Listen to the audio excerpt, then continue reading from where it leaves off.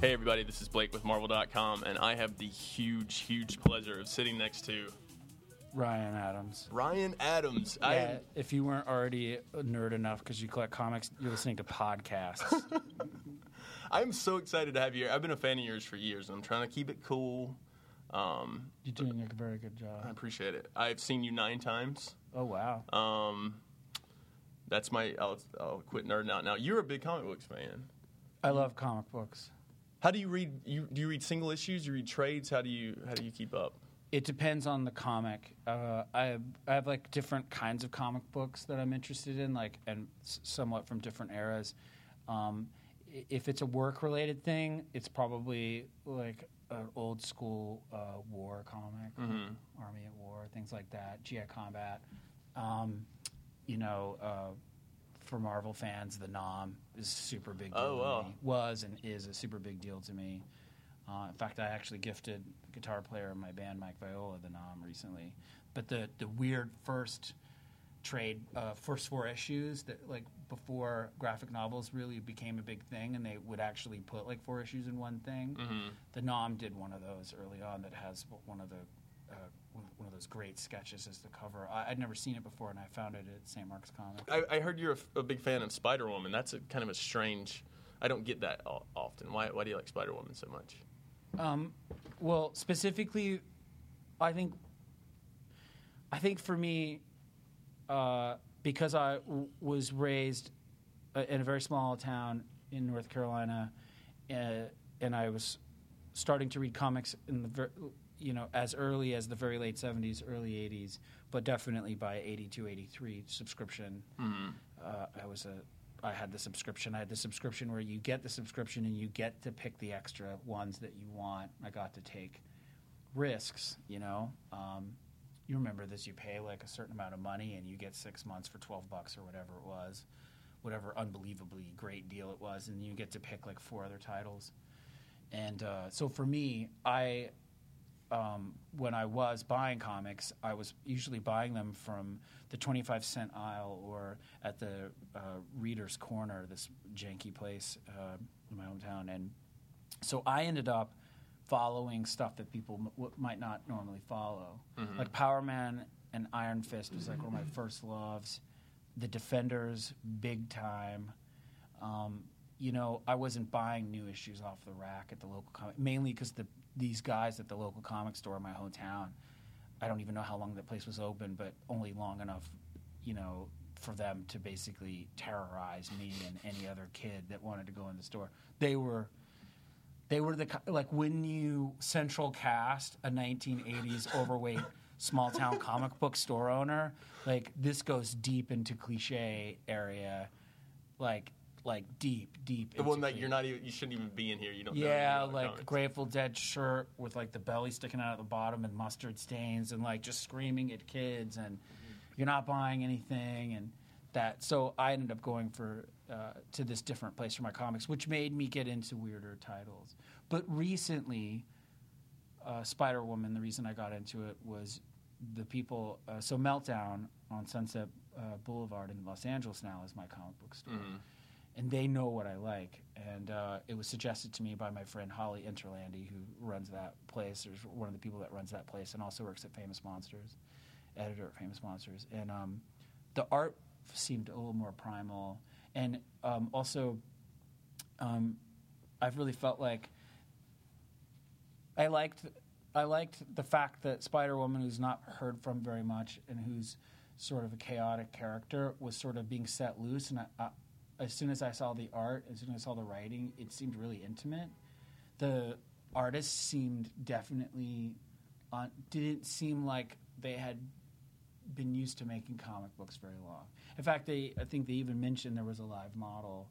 He used a live model for a lot of the work, but it felt primal to me, and as far away from computer coloring or computer stuff as possible. It was very hand done, and I have an affinity for that, as I did the Elektra from the same time. Yeah, you mentioned that earlier, yeah. Because that truly did look very primal. Mm-hmm. It looked as primal as the Sienkiewicz stuff, or even the Weird Miller stuff, when they were, when the idea of, or maybe like New Mutants for Marvel fans, like when some of the actual drawings were getting so crazy in the mid 80s to late 80s, where they were letting stuff get out of proportion and a little abstract. I really like that. Are you aware that you're probably the coolest comic book fan I've ever met? I don't know if I'm like, that do you cool, know though. that? I mean, I see your Twitter feed, and you always post that you're reading comics or whatever. And it's just Drawing comics. And you're drawing as well, yeah. Yeah. But so you play it better than I play being a comic book fan. Like you give us hope that we can be cool and comic book fans. Is that? Yeah, I don't know if I'm like but I really shouldn't. If I'm a marker for you guys, like then you're so. No, I wanted to, since you said you draw comics. When did you start doing that? Have you been doing it since you were a kid, or you just? I have, and recently I like wanted to actually use more of my time on tour doing something creative, and I had started this idea of making my own comic books, and then putting records in them. Oh, awesome. And this is the first time anybody's hearing about this, but it's a perfect place to talk about it. So I'm going to draw my own comic books, and then some of these guys that I'm in a band with, Daniel Clark, Mike Viola, and myself, my friend Charlie Stavish, like we sort of have a mobile recording unit on the bus, and it's as the comics are starting to get halfway to 3/4 of the way done. They're starting to get finished, and so I'm going to make soundtracks for them with these guys, or I'll actually go to Daniel, or somebody will have a feeling and they'll go, hey, can I do this one? And I'll be like, absolutely. Can I add some vocals later? Or maybe not even. Maybe Daniel will do the whole thing. But I like the idea that I'll make a comic and there'll be exclusive music for it the way that like a soundtrack for a film is. And some of them are funnier than others, and some are better than others, and some of I'm just letting all the ideas out. But I noticed when I started playing in a band again that there's the excitement of the stage, which carries with me for 2 hours after the concert, maybe 3, and starts an hour before, maybe sometimes the whole day. And all that energy, I started to get sad that I was just going to buy comics and read them, or books, and only being able to take certain pieces of the information with me. Because really, on the road, there's so much energy that goes into one performance that you don't have a large window to consume information on that day. Mm-hmm. But strangely, your day of rest, I have found, you'll see people like on the tour that reading a book, and they'll like read that book that day almost. Like there's just a reservoir, and it fills and empties, and that's the way that it worked. So in my weird brain, I was able to figure out while I was off the road that if I drew comics, it actually would soothe all that other stuff because it doesn't draw from the same exact place. But what's cool is it's kindred. So I don't have to be bothered with the show or wearing my voice out or playing music all day or whatever. It's like a thing that's right alongside it, and I'd been dying to do it. And I just weirdly sat down and did it this one day, and I don't think I really stopped since I started. That's amazing. Yeah, it's like now I have like this book that's like a fake book that you open it, and inside it's all my micro pens and all my stuff, and I have a ruler, but I'm not interested that everything's in scale, and I sketch it and then I ink it myself, but I've got to find some place that can color it with those dots, those colored dots that you. So you're looking for somebody right now.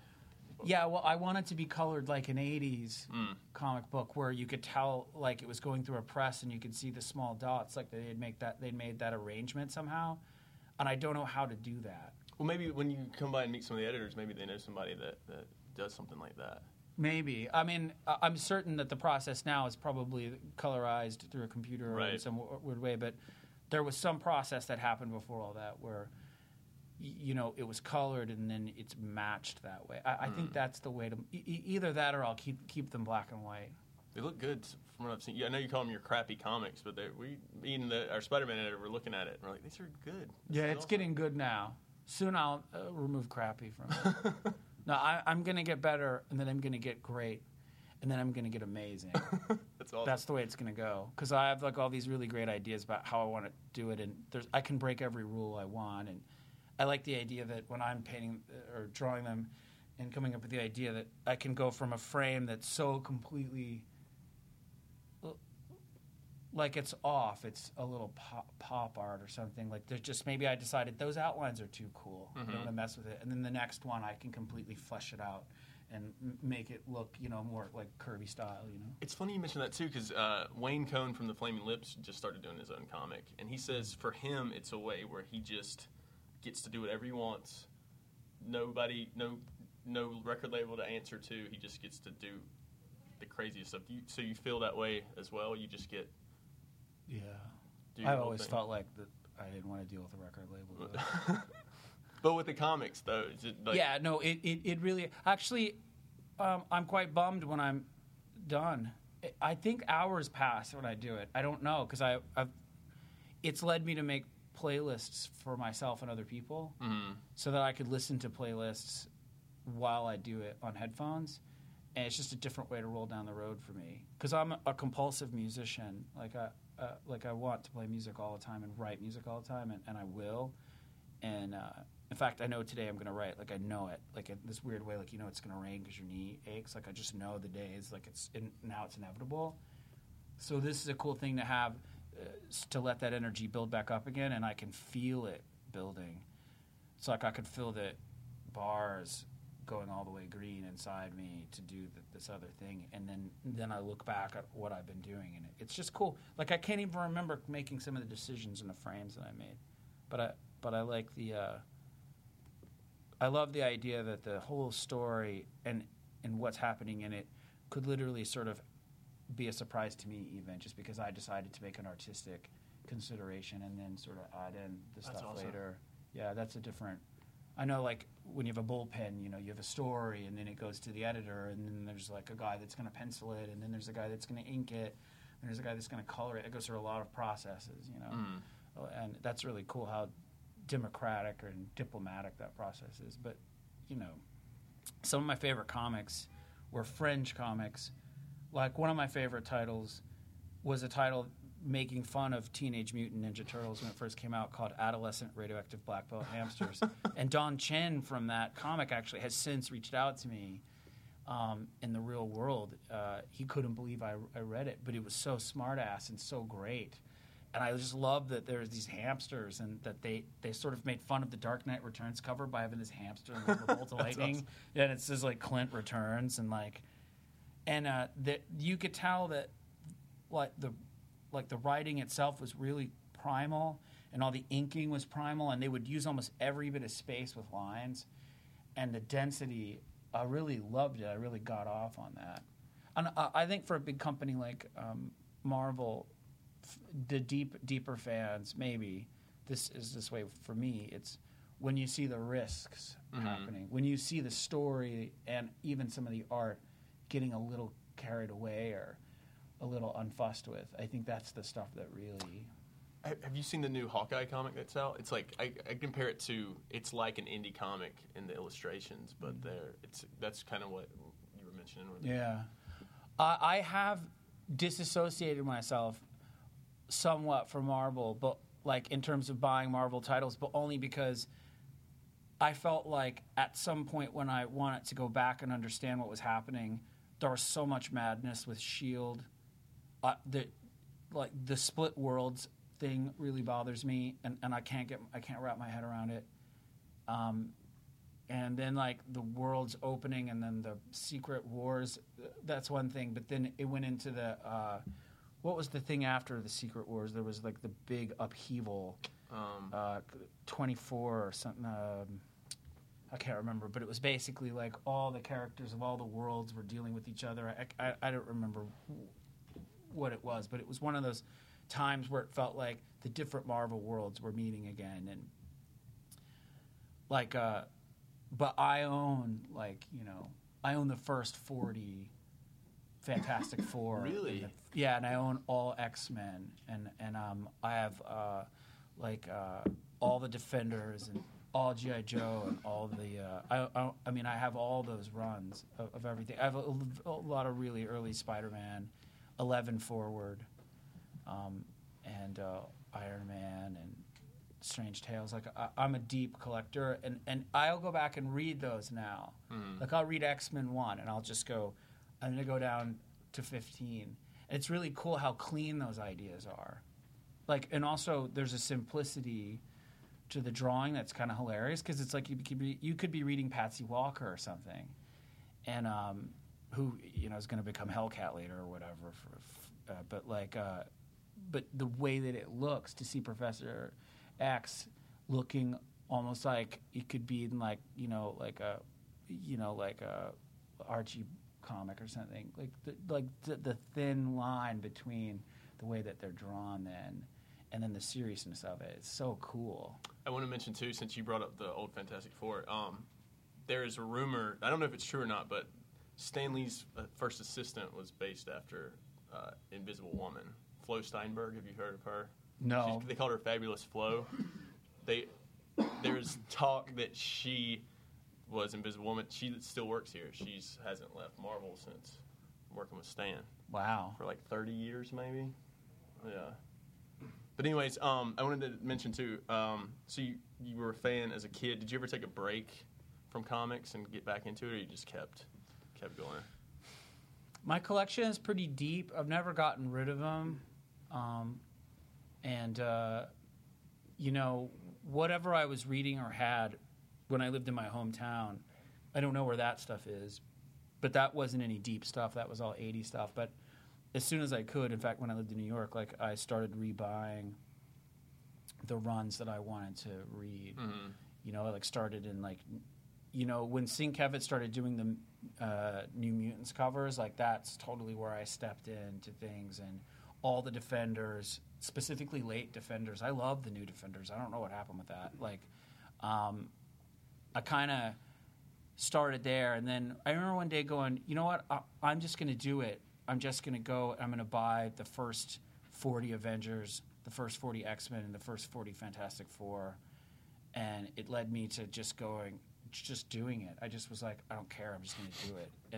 And readers' copies, but some of them very good condition. I mean, obviously, as you know, that some of these are $800 to $1,000 an issue, or whatever, right? But I don't care. I just was like, I'm just going to sit around and read it that day, and if my cat tears it up, it happens. And it was the best thing I could have done because it really took me back. I got to see that evolutionary process. I think drawing comics and sort of reading more vintage stuff on the road, it sort of stands in the way of me going to the comic stand and knowing really what's happening there. And we got to give you a tour. I want to ask though. Let's talk. No, we're going to talk more about comics for a second. I will. I'm up for it. This is what I have to say, because I thought about not coming here and sounding like an old person. But you know what, though? I'm not an old person. I'm like an idealist. And, we're forever young. My dreams cannot be tainted by this world, and its monetary system of dreams, and that crusher that rolls over them all. But this is what I want to say. And it's not going to go. Stan Lee's not going to listen to this. No one here is going to listen to this, and they're not going to care what I'm saying. But I'm going to say it anyway. There's a lot of kids out there that read Marvel Comics, and they're looking at these comics, and every time somebody makes a decision to take it away from a penciler and an inker and a colorist, and you put it into a computer, you're teaching a kid that he's not good enough. And those comics that look wild that I loved, that's because when I was a kid, and I could really look at these comics. I could look at these weird Moon Knight issues where I saw some of the perfection, but I definitely saw the places where, I knew those body contours weren't necessarily right, or it felt a little more savage to me. It told me, I can do this. Now, I never, I drew my comics to submit to Marvel, and you're not supposed to submit them to Marvel, but I mailed them in. Really? Everybody did, didn't they? I mean, I know you're supposed to return them or whatever. I don't even know if mine ever even came back, but I would draw my fake Spider-Man cover and all of my stuff, and you send it in, and you go, I know you're never going to see this, but I think I should draw for you. And the reason is because I was looking at these guys, and you don't see who's in the bullpen. You just read about it. And I loved that it made me feel so connected, the way that Stan would kind of jump into the editorial part, and you guys would sort of rib each other, and there was this beautiful thing. But it doesn't mean that you're not going to stop using computers. computers, and it doesn't mean that computers are bad, because we're talking into a computer right now and you're listening to it on a computer. But there's this human element that's getting erased, and it's some of it with music more than people realize, more and more. And I think with comics too. And what I think is interesting is no one has been able to actually look at the increase in your digital use of your world and look at the decrease in the sales of art. Not only of music, but of comic books, of film, of regular modern art. I mean, it's all moving further and further away from popular culture, and people aren't questing for it as much. And I am really surprised that no one has been able to actually, or people have not looked at it in a much larger scale and went, well, isn't that interesting? At the same time that the human element is being erased so much in all of these formats, right, that people going to them also. And that's because on a subliminal level, on a level that goes beyond the part of Ryan that knows my name is Ryan and I've had my experiences, on a much deeper spiritual level, I know what's human and I know what's not human. Mm-hmm. And I know that if I wrote you a letter that you would get that said what I just said, and inside of it I signed my name and I put a picture, I know that that would affect you more than me saying it on a podcast. I know that when you increase the human element, it increases the response. Right. So my thing is not that anyone's going to care or say anything, is some of the most beautiful works of art that I've ever seen in my life were, and I'm talking about him again, but the Bill Sienkiewicz New Mutants covers where he airbrushed. He did it for Dazzler. He did a couple of New Defenders covers. The most epic, most beautifully airbrushed and watercolored work that you've ever seen. This guy changed the game. In fact, that New Mutants cover where they're in like a weird future Chinatown, and she's I can't remember the character in it, but she's like a mob boss, this overweight lady, and she's got all the New Mutants like marionettes into strings. That's one of the most beautiful images of my entire life. In fact, I tried to get him to make an album cover for me that was somewhat like that, but he, believe it or not, now uses computers. Wow.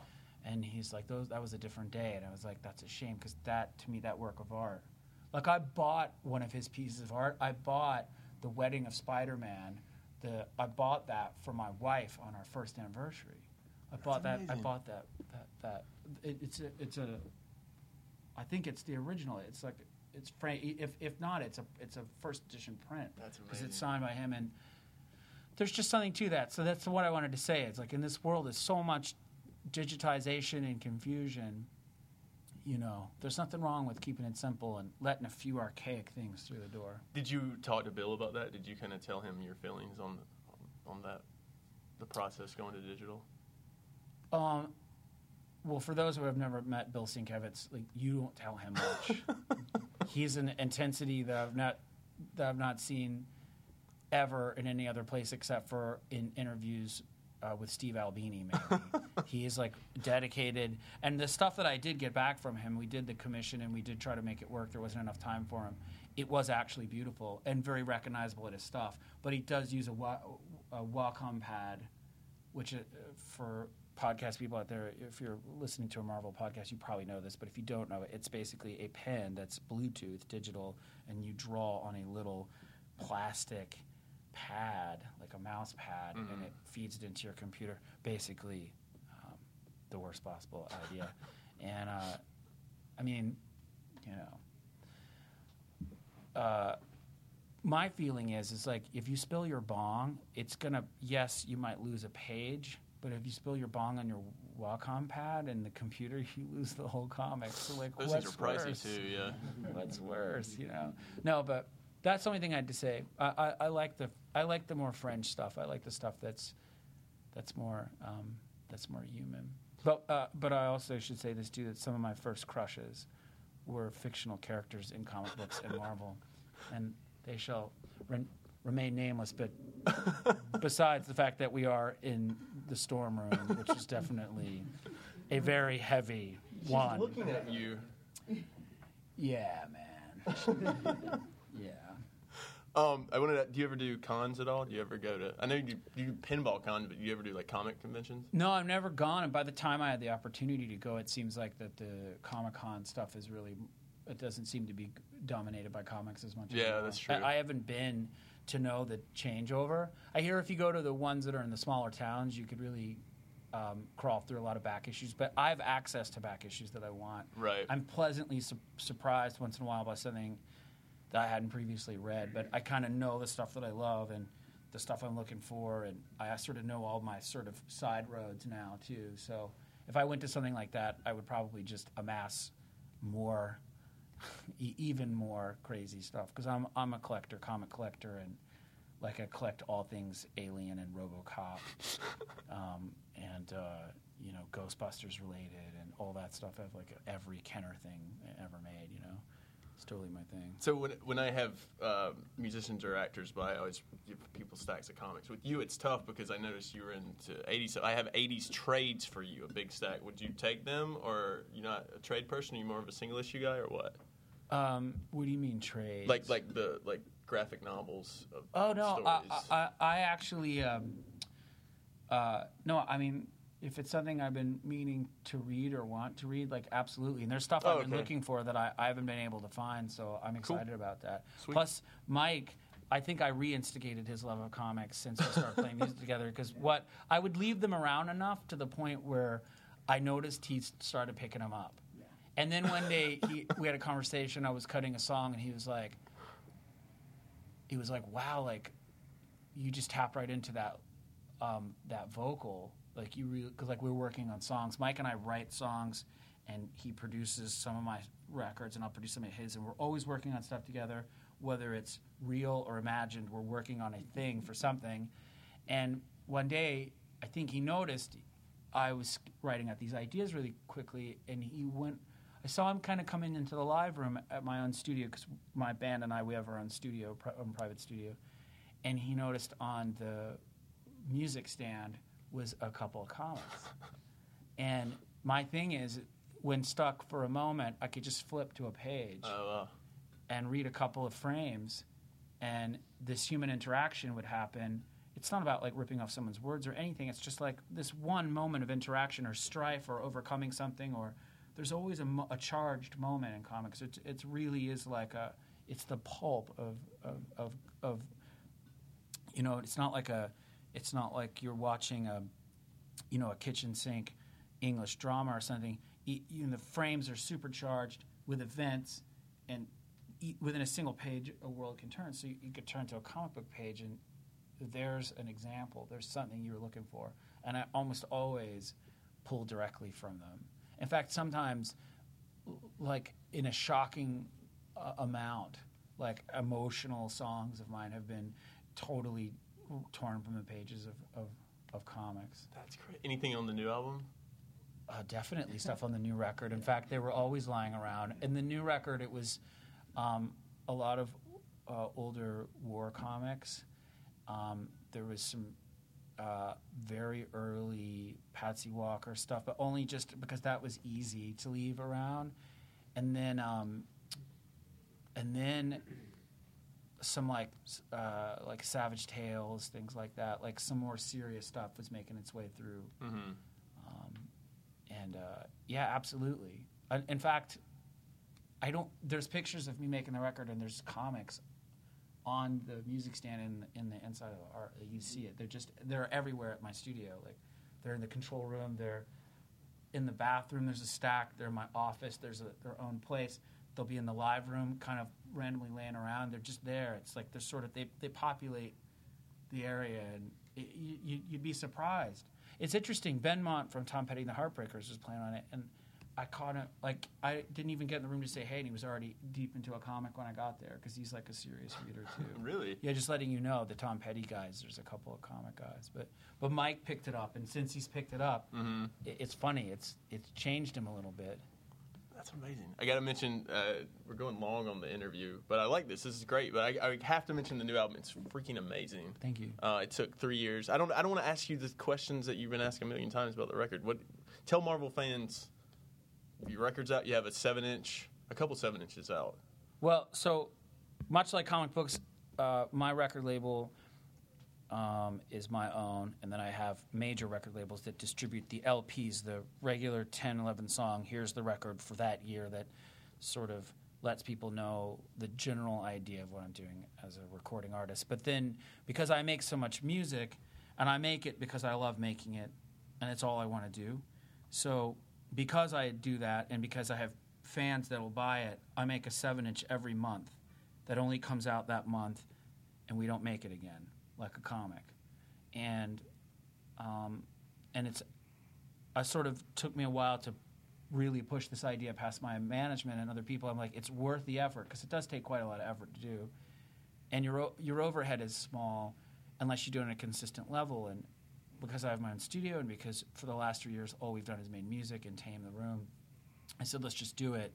And we did it, and it did the very thing I thought it would, which is it actually now inspires music to go on it. Like I like to put 3 songs a 7-inch. And I like the fact that there's people that are going to buy it, they're going to really listen to it on their record player. There'll be a few people that want it just as a fan. Mm-hmm. And then the record stores get it, so they have something to sell, and it's exclusive to who I am and what I do. And it's not something that you can get on your computer. You can go get it on iTunes, and you could appreciate it that way. And certainly that means you could also, rip it off or just stream it nowadays, if that's what people do. But there's something cool about it when you get it on vinyl. You get it's mastered specifically for that piece of vinyl, and we make the art, direct the art ourselves, and it's all conceptual, and sometimes the songs themselves are bad. They're bad crazy. We'll just choose a weird third or fourth song. Like recently, I did a song called "Clown Asylum," and it was on the Halloween single was the 4th song, and it was a comic-inspired song by, of course, Competition. It's basically kind of from the perspective of the Joker in Arkham Asylum, and sort of his madness. This idea of but a Joker that was more like in my mind, that would have had exposure to theater and stuff, like a softer, more senile senior citizen Joker. That's the way that I sort of saw him. And Arkham Asylum not being this heavy, prison-y the way that it had been seen before. This is more like they would go for walks in the yard. And so I gave life to this moment, and it was truly absurd. And what's great is, there it is. It's on vinyl. It's that one time, and somebody can get into it. But that's my contribution. It's I have all this music to give, and I know that it's good. And actually, in a world where less and less things are made for the specific purpose that they have been manufactured for, it feels good to sort of say, I want to participate in this. I know that 7 inches aren't going to change the world anymore for a lot of people, but that makes me want to make them even more. I love how some of the songs can be a minute long. You get a lot unconventional. Some of the best songs that were ever written were a minute long. Yeah. Definitely, certainly a lot of Husker Du songs barely get there. And, you've got plenty of great punk rock records where the songs are at 30 seconds to 40 seconds long. I mean, it didn't take Minor Threat a whole lot of time to get through their first EP, But why shouldn't pop songs do that? That's true. I like that idea. Mm-hmm. Yeah. Well, let's give you a tour. I got to say once again, David Ryan Adams, the album is out now. It's glorious. Thanks again for joining us. This was awesome. Thank you for having me.